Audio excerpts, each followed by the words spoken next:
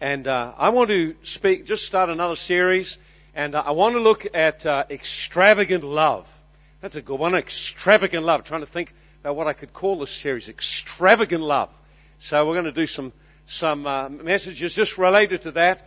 And I want us to start in this particular passage here in Matthew chapter 22. And Jesus asked a question in verse 36. Teacher, what's the great commandment in the law? What's the most important thing in the Bible? And Jesus said to him, here it is. You shall love the Lord your God with all your heart and all your mind and all your soul and all your mind. He said, this is the first and great commandment. Second's like it. Love your neighbor as yourself. So notice there, love God passionately. Love people fervently, including yourself. And so we're going to look at this series on extravagant love, but I want to look this particular time, we want to look at the love that God has for us. Because most people, when they think about being Christian, they think, well, there's lots of things you have to do now. Lots of things you're not supposed to do now. Seems like life's more complicated. But Jesus never came to make life complicated. He came to make it abundant. And He came to make it abundant by introducing us to a relationship, a personal relationship with God. And so you notice what He says here. The whole of the Bible, everything is summed up in passionately loving God. Notice all your soul and all your mind and all your heart. That's not sort of an inexpressive thing. That is a passionate thing. I was watching an interview with that New Zealand group, Flight of the Conchords. You ever seen, Flight of the Conchords? And these Kiwi guys, and they just trying to talk like this, hippopotamus, and they kind of talk with a monotone sort of voice. And one of the guys says, those guys talk funny. And this is what they said. They said, oh no, that's just a New Zealand accent. I laughed when I saw that thing. But what it was they were just highlighting just the monotony and lack of expression and passion. And when you have a look, a lot of people are like that. No passion. No passion. God is a passionate lover of people. And we're going to look and see that the whole key around us loving God passionately is first of all experiencing Him. You can't make something like that just happen. It can't be done unless God doesn't first ignite something in our life by touching us. So before we look about loving extravagantly, loving God, loving people, loving ourselves, before we go down that track, we want to focus today on just the passionate love that God has for us. Because people have all kinds of concepts of God. And the way you see God is how you will approach Him. So if you have wrong concepts of God, it will affect how you can connect to Him. So for example, if you believe someone's angry at you, you're going to steer clear of them. If you feel guilty that you've already failed someone, let them down, you probably won't want to meet them. If you feel that someone is really heavy demanding of you, you won't enjoy being around them. But if you know someone loves you and celebrates you and welcomes you, accepts you, and no matter what's happened in your life, they're not fazed, they're not changed, they're not disturbed, that they can totally be relied on to embrace and celebrate you, you could easily connect with a person like that. The problem is we don't have many relationships like that. And so we project the pain of our own relationships into the relationship with God and then avoid Him. And I want to just show and open up the Bible and show you just the extremely expressionate, passionate manner that God loves people. It's extraordinary, and it's got pictured all through the Bible just how passionate God is. And so we're going to look at that. In 1 John 4 verse 19 it says this. It says, we love Him because He first touched us with His love. Now you see, so this love that Jesus says, love the Lord your God with all your heart. Love Him passionately. Get into God. Really be engaged and love Him passionately. And then let it overflow to love people. He said, that is the response that comes when we experience something with Him. So the thing is not to try harder to love God and love people. The thing is, firstly, fuel the fire of your experience with Him. We love Him because He first loved us. We respond to Him because He first initiated reaching out to us. Now, when you begin to see that, when your capacity to live the Christian life diminishes, take time to get near and experience the love God has for you. It will ignite the fire again. get in His presence. So let's look at this. First thing I want to look at is 1 John chapter 4 and verse 16. God is an initiator of love. God is the initiator. Many people people think about God as being someone who's very demanding, that He wants us to do this and doesn't want us to do that. But this is what the Bible says. Now God is love. So it tells us the nature of God. He is a loving person. He can never change. That's His nature, is to be loving, to be compassionate, to be gentle, to be merciful, to believe in us, to look for the very best in us, to be very patient in working with us. That's the very nature of love that's described in 1 Corinthians 13. That's what God's like. He's patient. He's very, very compassionate. He's willing to reach into us and encourage us and lift us up. He's willing to help us. He longs to invest Himself. He's an initiator of love. He starts it off. And we'll show you just with a few things in the Bible. And as you think about your own experience, that God always is an initiator. How many people just woke up one day and decided they're going to become a Christian? You don't. God has sent people into your life. He's pursued you. He's always the one who initiates. When you look through the Bible, we find from one end to the other, God is the one who initiates relationship. Why did He make people? I mean, with all the mess that people have made, why did God create people? Very simply this. Love must find an expression. Love must have an overflow. Love must outwork in a practical, tangible, verbal, emotional, and spiritual way. Can't just say, I love, but it's real deep down. Sorry, that kind of love doesn't work. It's buried. It's dead. It's not active, vibrant love that always overflows and has expression.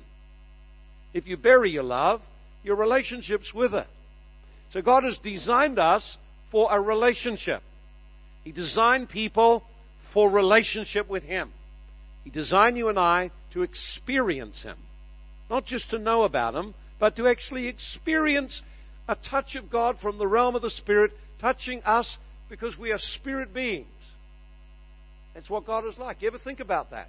That's how we are. God has designed us to be a relational being, to be a spirit being. Now, here's the thing about God, is He loves you. Now, we find that hard because we find that love for most of us has been an experience where we experienced love when we did right. We experienced something else when we didn't do right. So people's love for us has been, most of our lives, has been conditional on our performance. So we tend to think that when we come to God, that His love for us is also based around our performance. And so people reduce Christianity. Well, you've got to do this and you're not allowed to do that. That is not what Jesus came to give us. God loves you exactly as you are. You may think, well, my nose is too big. Well, He loves that. It's the way He made it. Don't give up on it. Okay? You may think, well, I don't like my ears. They stick out. Well, God loves those ears of yours. He allowed you to be designed that way. You may think, well, I've got some faults and lacks in my life. Well, don't worry. God is not fazed by that at all. He sees the potential in your life and what you can be because He loves you. So you may think, well, I've really messed stuff up in my life. Well, don't worry. God has made a provision for you to overcome that, to learn from it, and to become a better person at the other side. God loves you. In the morning when you wake up, God loves you and is watching over you. I'll show you it in the Scripture in a moment. When you sleep at night, God is still watching over you. He doesn't sleep. During the day, God is watching what you do. He longs to invade your world and to invade the world of others around you. So when you look in the Bible, how God came to people, He came in unusual ways. Came to Moses in a bush. Came to the disciples in an upper room. Came to people in all kinds of different ways. And He still does. All kinds of different ways. God is willing to reach into your world. If you will look and reach out for Him, you'll experience Him. Trouble, so often we just get so busy that we just forget. I want you to have a look at a scripture here in Psalm 139. Psalm 139. This is an amazing scripture. Psalm 139. This is one that David wrote. Psalm 139. I won't open it all up, but I want to just draw your attention to just a couple of things in it about how God looks upon you. See, God is an initiator of love. We'll pick it up at verse 13. You formed my inward parts, and you covered me in my mother's womb. Now, what he's saying here is he's saying that, see, what happens in the mother's womb is the physical body is formed. Child begins to grow and develop. But what David is saying in here is he's saying that I was actually a spirit being, and you have covered me with a physical body. So you were watching over me even while I was being formed in the womb. Notice what else it says. My frame was not hidden from you when I was made in secret. Your eyes saw my substance being yet unformed, and in your book they all were written, the days fashioned for me. So David is saying this. He's saying that while I was still in the womb being formed, while I was experiencing things in my mother's womb, you were watching over me, and as I came forth, you wrote down in a book a destiny, a plan, something my life was called to accomplish, a purpose for my life. What an amazing thing. In Jeremiah 23 or 29, verse 11, it says, I know the thoughts I have to you, thoughts of good, not evil. So every day, God is thinking about you. He's thinking thoughts that'll give you hope. He's thinking how your life can go forward. He's thinking how you can prosper. He's thinking how you can be encouraged. He's thinking how you can succeed. The Bible says the Lord delights and takes pleasure when we succeed and prosper. He loves it.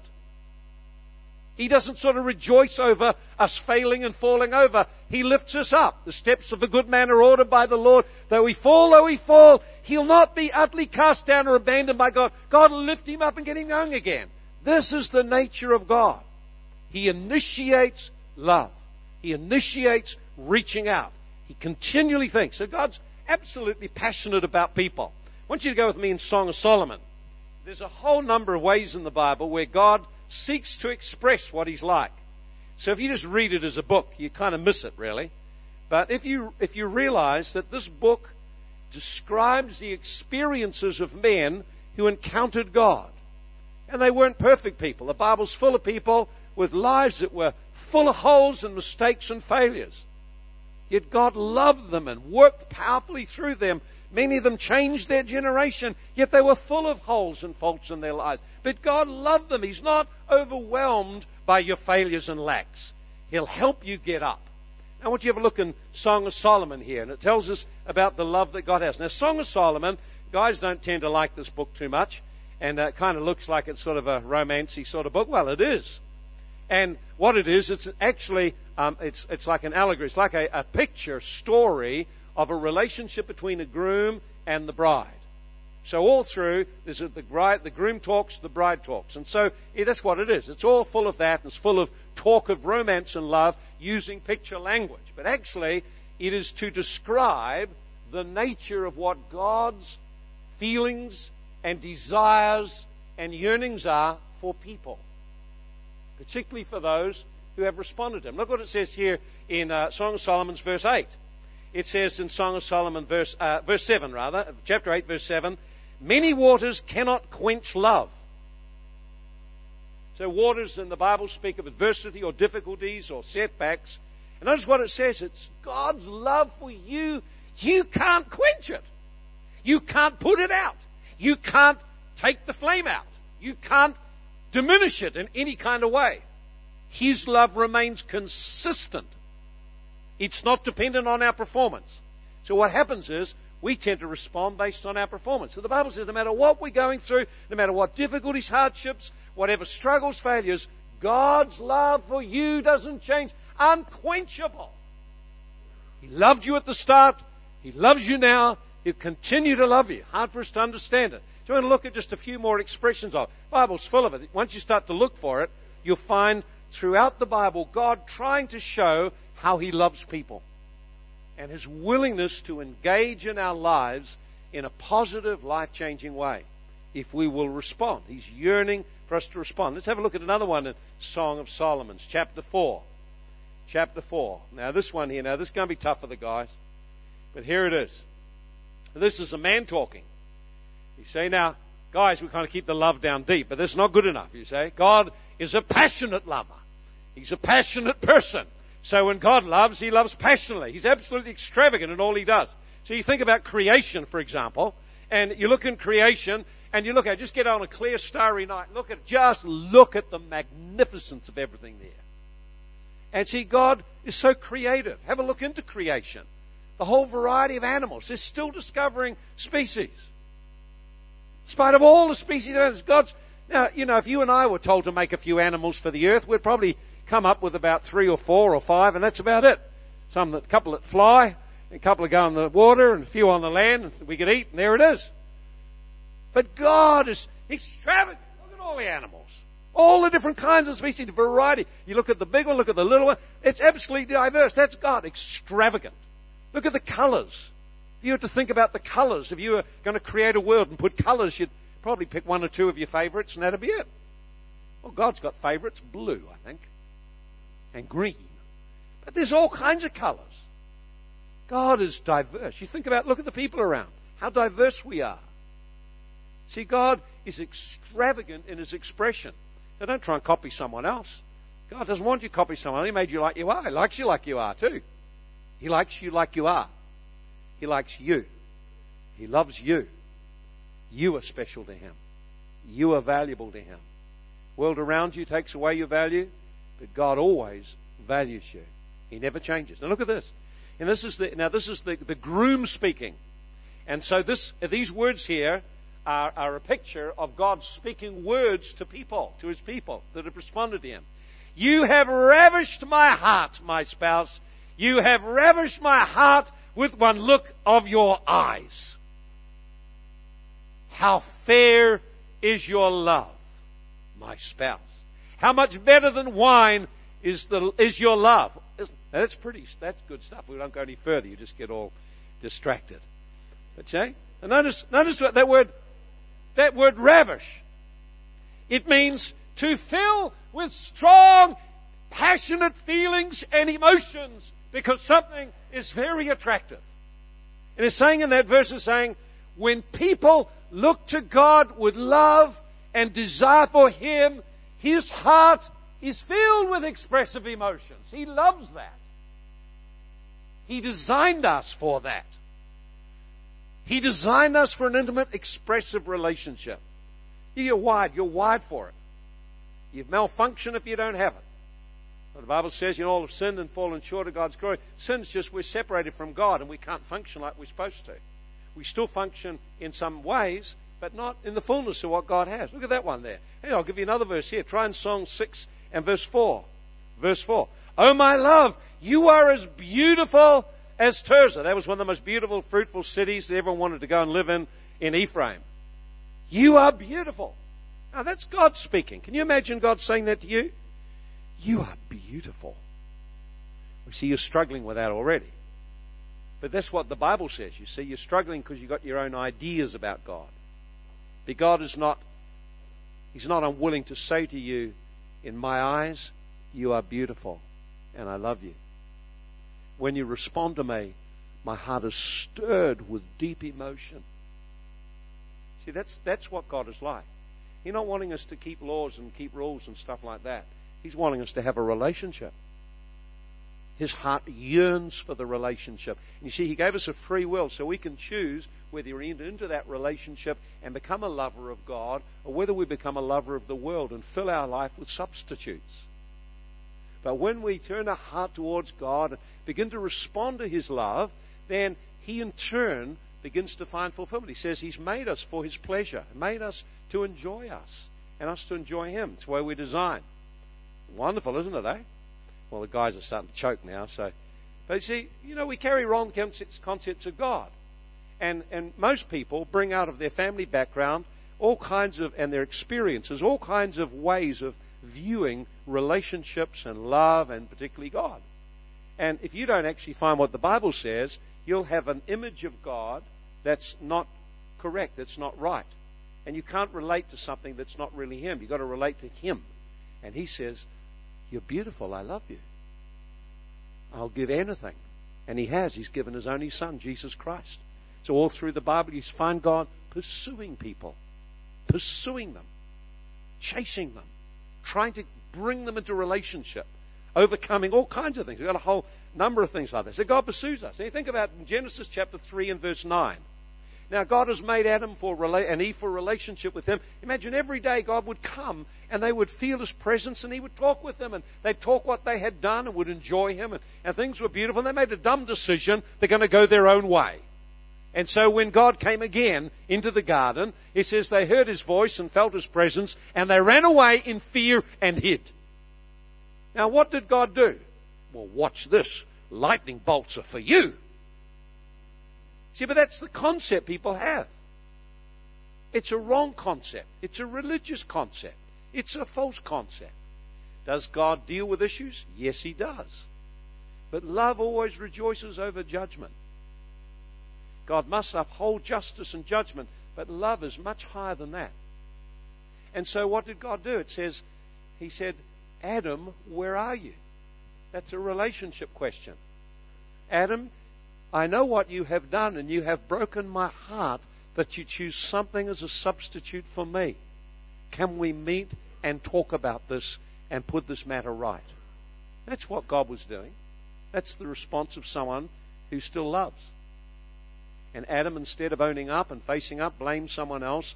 And then because he made the choice not to own up and not to go back into relationship, he had to face then the consequences of that, and hence sin entered the world and all the issues we've had since then. Eve did exactly the same thing. But that didn't stop God providing them with clothing and still being good to them. He still loved them. He still talked with them. You see, we don't understand the passionate love that God has and the depths to which He'll reach out over and over and over again to find ways to enter into our life and help us. Eh? And you find it all through the Bible. Luke chapter 19 and verse 10, it says this, the Son of Man came to seek and to save that which is lost. So all through the Bible, you find God reaching out to help people, to touch people's life, to make Himself known, every kind of way. And then finally, He came out of heaven in the person of Jesus Christ into the world to show what He is like. And Jesus said, this is why I have come. This is why I left heaven. This is why I left the majesty and the glory of heaven and became very humble and came just like everyone else. This is why I did it, because I have come to seek, to pursue, and to get back something that's very precious and valuable. That's why I came. So all through the Bible, God visited the earth and kept showing His compassion and His power and His willingness to help people. And finally, He sent His only Son. If I send my Son, they will respond. Instead, men crucified Him. But even that didn't stop God loving.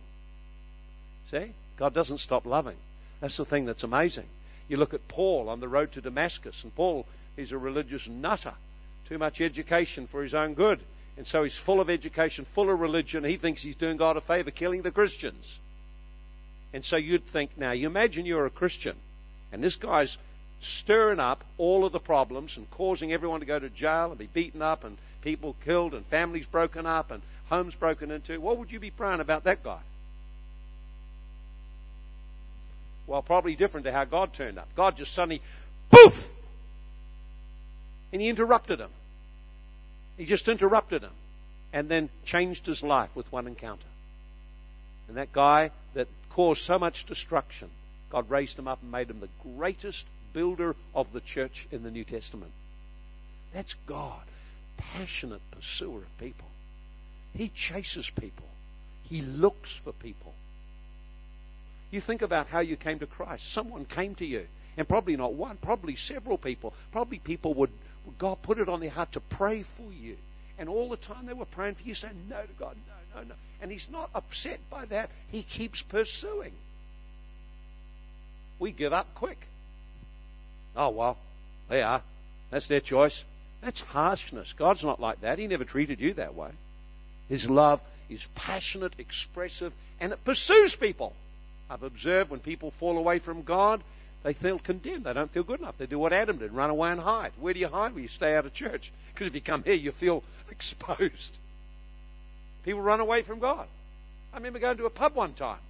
We'd gone out for a meal, and we had a lovely meal. It was a wonderful meal, and I enjoyed it. And then I heard the sound of all the music next door. And I thought, let's go in there. And I said, there's bound to be some people who have fallen away from God in there. That's what are we going to do when you've fallen away from God? No more music? No, we're going to find some other music. Go out there to the other music. no more Holy Ghost love to touch our life. We'll go out and go to drink something or whatever. And sure, we went in there, and sure enough, I see a guy there, and he was once walking with God. And I said, you watch this. And I went over, and he was up at the bar there, and he's ordering his drinks. He had his whole hand with drinks. I just waited till he got his drink. He's doing something busy, so I didn't interrupt him. And then when he got all his drinks, I tapped him on the shoulder and said, hi, how you doing? And he's sort of holding all these armful of drinks and stuff. He said, oh, what are you doing here? I said, I've come to talk to you. God sent me to talk with you. He loves you. Now you've been through some hard stuff, but that doesn't stop God loving you. All you're doing is hurting yourself. Finding substitutes for the real. You need another round. Of course you will. See? Because you've lost what you needed. Touch of God, the presence of God, the love of God, living and alive in your heart. Man, it was great. We saw him at church that Sunday. It was good. I got so excited. I thought I might go around all the other pubs. So we did. We did a pub crawl. Went in all the other. Would you believe it? In every pub we found someone. Went up to them too, the same way. It was great. I haven't done a pub crawl for a while. Let's get out and do it again. Should take Linny with me. You'd be safe to take, would you, Linny? Would she, Leon? Anyway, but you see, the point is here that God pursues people. He doesn't quit on them. Doesn't give up. Never gives up. He keeps believing in them, reaching out, and he'll find someone to come and get you. Just when I can remember when I was in Dannyvale and started my first year teaching. It was disastrous. I remember coming home. It was so disastrous. One day I came home and I just sat down and cried. I thought it was disastrous. I had the worst day. It was just terrible. And I thought my life was finished about that time. My career was finished. So I said, that's it, God. I'm getting out of here. Unless you send someone to help me. And now, I had hardly finished saying the prayer. And knock, knock, knock at the door. I thought, well, who the heck could that be interrupting me? And feeling sorry for myself. And there was the pastor was there. I said, he said, I felt God put it on my heart to come and talk with you. God pursues us. Loves us. Don't ever gives up. And he wants us to be the same kind of people, you see.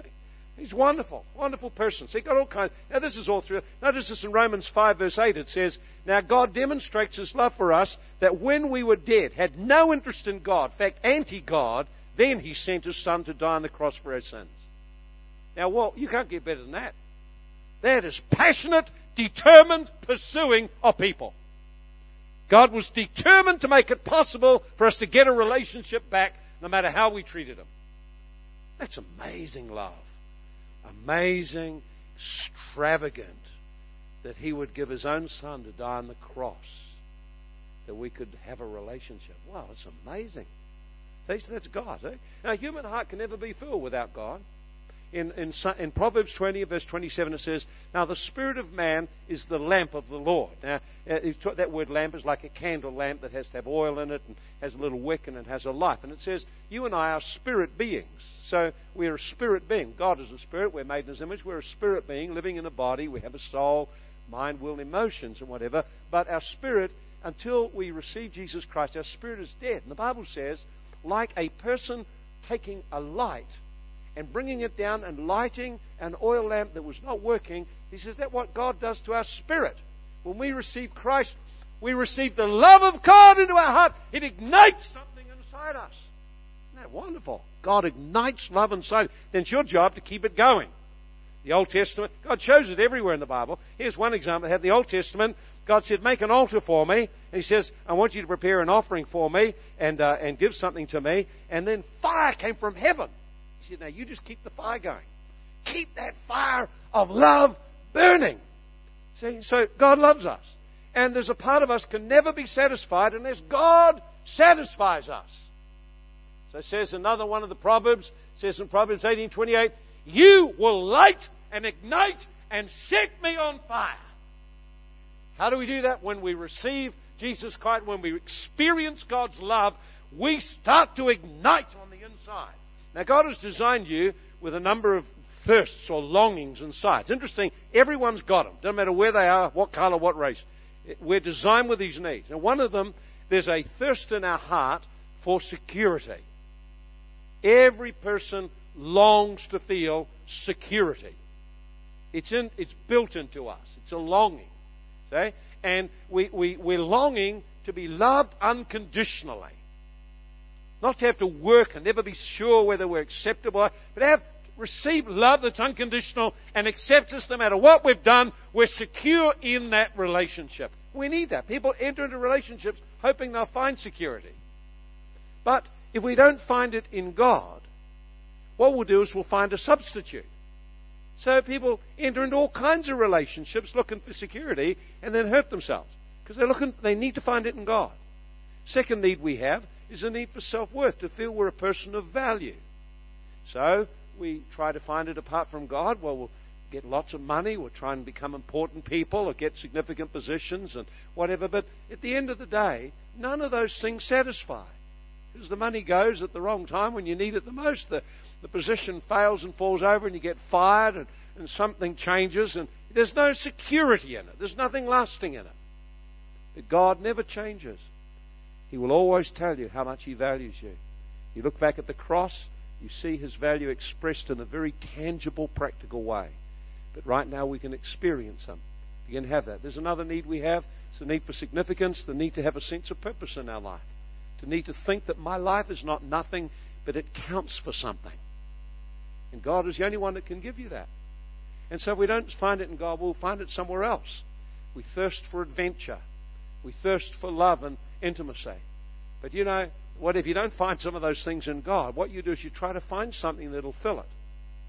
So guys get real excited about, man stuff and get excited out there and watching a match and get all excited. But actually, there's an area of adventure that God wants to put in your heart. It's called the walk of faith, where He takes you into situations, gives you opportunities to take risks and show courage and trust in Him. All the other stuff's a substitute. So this is God. This is what He's like. So God wants to reveal His love for you. And I want you to have a look in Song of Solomon. Guys, you're going to find this one a bit hard too, but here it is. It's here anyway. So most guys just overlook this book. I'd rather go into the Kings, and read about the kings and the battles and fighting the battles and won great victories and whatever. But that's only part of life, You can't live all your life like that. And so Song of Solomon is put in there to show us the nature of the loving relationship God wants with us. Now look at this. Now here it is. Song of Songs, which is Solomon's. And remember, it's just a picture. And now here's the woman. She's saying, now remember, she's speaking to the Lord, about the Lord. She said, let Him kiss me with the kisses of His mouth, for your love is better than wine. Whoa! Now if you've ever been kissed, you remember what a kiss is like. First kiss. You don't usually forget it. My first kiss was a long time ago. I remember it. First time I kissed Joy was a long time ago, but I remember where we were. I remember it exactly. Didn't you? Remember yours?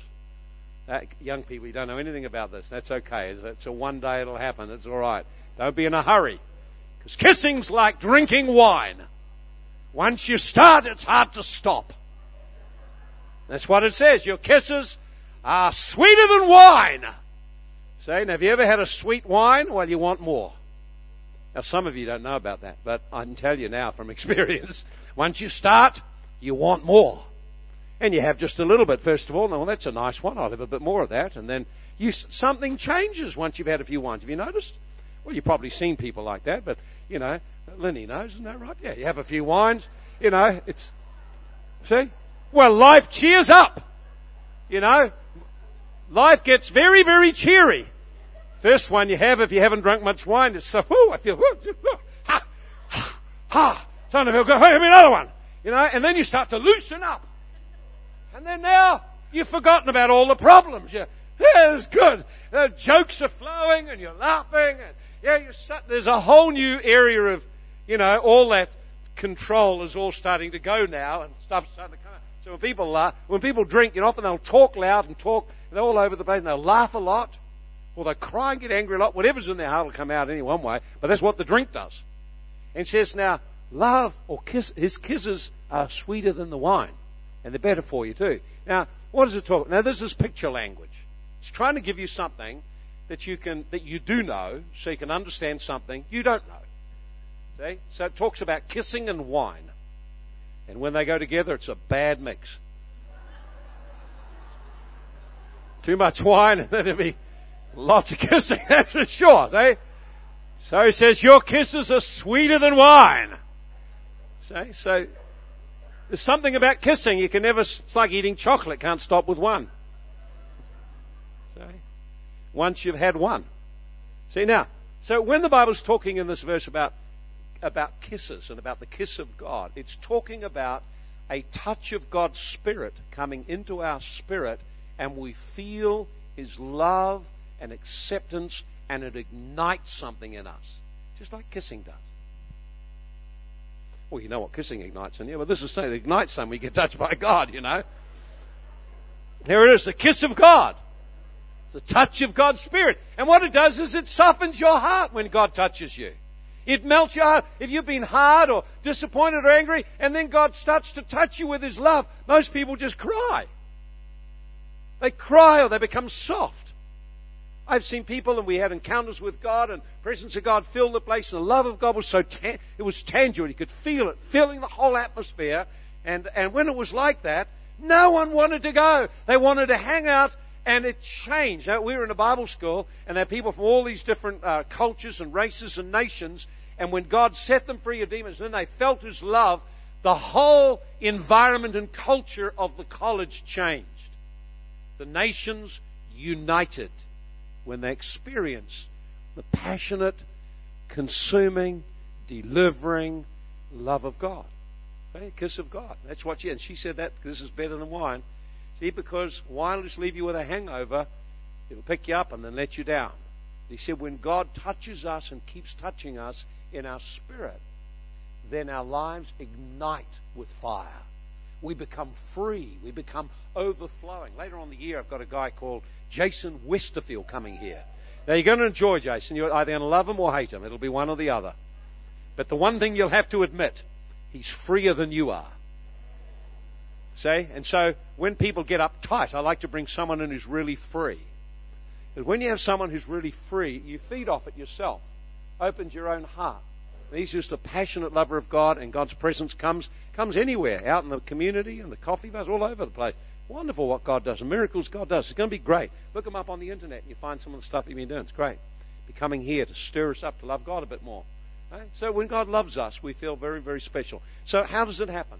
How does God do that? How does He come upon us? Well, normally, see, one of the things I found is God can do it most unexpected time. He'll often touch us when we never expect it. Like I was just sitting there meditating in the Word of God yesterday, and suddenly the presence of God just filled the room. She began to weep. I feel His love. It's like, whoa, what? Who did that? It's like someone turned on the lights. And I didn't go into my room thinking that's likely to happen. It happened. Sometimes I've been in a car just driving to work and played a CD and one song. I thought, I like the words. I like that song. So I began to play, and suddenly there's the tears. I began to feel the car filled with the presence of God. So God can touch us through meditating in His Word. He can touch us through a song. He can touch us through an act of kindness that someone does to us that so touches your heart. We had a very difficult situation in Cambodia where got a team going out in 10 days' time or something, and a war's broken out on the boundary between there and Thailand, and the guy who's arranging everything had to go immediately up there, and there was all sorts of uncertainty around the trip and everything like that, and then he was feeling we'd given money to him, and we're trying to work out how the money can be released for the mission and what can happen. And in the middle of it, he began to be kind of feeling like we didn't trust him, and I said, we just need to give him this money. It's not a big sum. Let's give it to him because he's doing a great job over there. Just tell him we love you, we trust you, we want to just bless you. You know what? He wept. He just broke down and wept at a tangible act of kindness that expressed God's love to him. People need that. But it's ignited when we encounter the love of God for us. It's ignited by God. So how does God do it? Sometimes someone shares a testimony, and as they share their testimony, you just feel like you want to cry. Suddenly, how many have found that? Someone shared something with you, and you just felt the tears welling up. Because if you're a guy, you'll try and hold it in, And have you been in a movie? Now I like to go to a movie. I went to Transformers. Well, Transformers, there's no soft, tender stuff, and only a little bit, about 3 minutes, and then it's over. Get on the action. There's stuff going on all the time. It was a great movie, you see, boys' movie. But you can't live your life on that stuff because actually Although it just is a temporary fix. What you really need, you still got to have a relationship. So you get into another story. And I remember going and watching The Notebook. Oh, my goodness me. I had to turn it off. I think, I can feel tears come. Why are the tears coming? But there was something in the story that triggered something deep in my heart. And I thought, what is it about that movie that's touching something in my heart? What is it in my heart it's touching? See, most people just watch the movies, don't think of anything. But many times you begin a movie and then suddenly you'll just feel your heart open up. Because the Bible says deep calls to deep. God uses many ways to engage our heart, to stop us and get us to think about real values.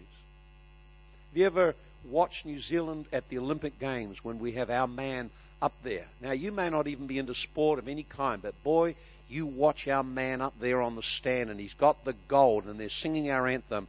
It's hard not to cry. And you think, what on earth is that about? Well, I'll tell you what it's about. It's about somehow someone breaking through and defeating everything that was against him and rising up and becoming a champion in the world. And that connects with purpose in our heart. And deep calls to deep, because secretly we want that to happen to us. See, so God's got many ways of touching you with His presence and His love, of igniting you to come back into relationship with Him. Maybe it's a prophetic word someone brings. Maybe you have a prophetic encounter with visions or dreams. Perhaps it's someone God just touches your spirit at some time. Or maybe just you felt someone prayed for you. I was in my office and a guy came to me and he'd been without the touch of God for about 18 months. And I just talked with him and showed him what to do. And I said, about 10 to 15 minutes, you'll experience God again. Sure enough, presence of God just came and filled the room. And next thing he said, I'm glad you're leaning on the chair. I can't even stand up. Can I sit down? God reaching out to touch him. And he went away ignited. And so God wants to ignite something in you. Wants to ignite fire in you. When did you last have a touch of God? When did you last experience Him? When did you last open your heart and acknowledge that, yes, you filled your life with substitutes and really you need God? Well, God tells us in His Word that God so loved the world, He sent His Son, gave His Son. One of the most wonderful pictures, just finished with this last picture from the Bible of the passionate, expressive love of God. It's found in the story of the prodigal son. And the son virtually said, I wish my father was dead. I want the money now and I want out. I want to go my own way. So his mindset was, I got a better life without God than with God. And then later on, his life is messed up, ruined. Its character so broken down. His friends that he had because he had money have gone and everything's gone. He's been abused and now his character's broken down. His heart's been broken. He despises himself. He smells like the pigs. And in the middle of it, he remembers that there was goodness in his father. He remembers. Comes back to his senses, the Bible says. That actually, God is good. And he makes a decision, he'll come back. And so, I guess all the time he's coming back, he's a mess and smells and his clothes are tatty and whatever, and went out a proud young man with a lot of money and all these hopes and aspirations, and now his life's a mess. And, well, what will my father be like? And as he gets there, the Bible says, in one of the verses, it said this, while he was a long way off, the father saw him. And the father was moved with compassion, not judgment. He didn't say, well, look what you've done and you messed your life up. He felt compassion. It's my son and I love him. And it says the father ran. He ran to him. He put his arms around him and hugged him. And he wept over him and kissed him. That's passionate, pursuing love. That's what God is like. That love is what Jesus came to reveal. His final prayer as he prayed in the garden was something like this.